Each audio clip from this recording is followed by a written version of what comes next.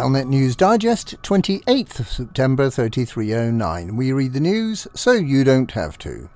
In this week's news, Zachary Rackham gives in to the inevitable, and the Sirius Corporation plans to explode our hostages to freedom.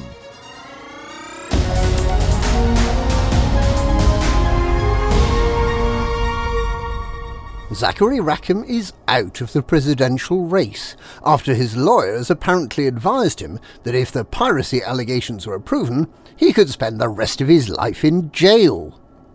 Rackham had been suffering from a rapid loss of both supporters and finance for his campaign after the latest and largely circumstantial evidence of his past life as Pirate Calico Jack was published by the Federal Times. The resignation, late last night, of running mate Harlan Turk must surely have signalled to Rackham that his position had become untenable. The idea of a criminal running to become federal leader will have shocked many on the right. Jerome Archer, who introduced draconian snoopers charter legislation following the 9 Martyrs bombings, nailed the widespread sentiment that no one with even a hint of criminality deserves to be the leader of the Federation.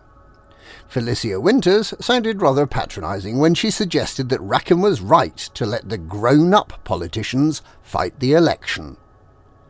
There are now only 2 official candidates left in the election, Liberal Party leader and Shadow President Felicia Winters and Republican Party Vice President Jerome Archer.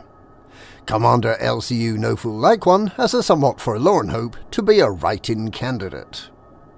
The election, which has been delayed by 4 months, is due to take place during October.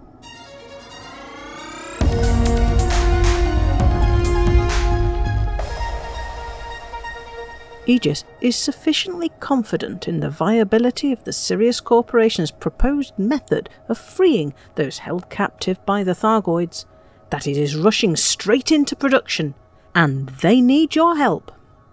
The Sirius Corporation has provided plans to convert the subsurface displacement missile, a mining tool that burrows through rock to get to a mineral deposit, then explodes, ejecting the minerals into space at high velocity, into something that can crack through the Thargoid Titan hull and then gently lead a chain of bobbing biostorage capsules safely back to the surface without vaporizing the capsule's human contents. Building on these plans, Aegis has prepared working prototypes and now plans to move into full production just as soon as an assembly plant can be commissioned. It is to enable the creation of this production line that it has appealed for commanders to deliver CMM composites, neofabric insulation, and osmium to spring a gateway in the Senlu system. Apparently, production lines are made of such things. Scouts who must eat more carrots than the Galnet News Digest team have apparently used the newly upgraded Xenopulse Wave scanner to identify the location of the trapped humans in the Titans. These are people who have been abducted from systems invaded by the Thargoids during the current invasion.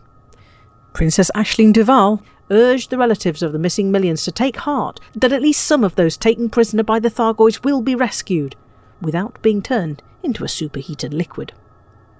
Meanwhile, the fight back against the invasion continues to go well, but with some signs we may be approaching a point of equilibrium. There are just 105 Thargoid-controlled systems that used to have human presence, with 5 human systems under alert and 5 under invasion. The Thargoids control 481 systems in all, 13 fewer than last week. And that's this week's Galnet News. Galnet News, we read the news so you don't have to.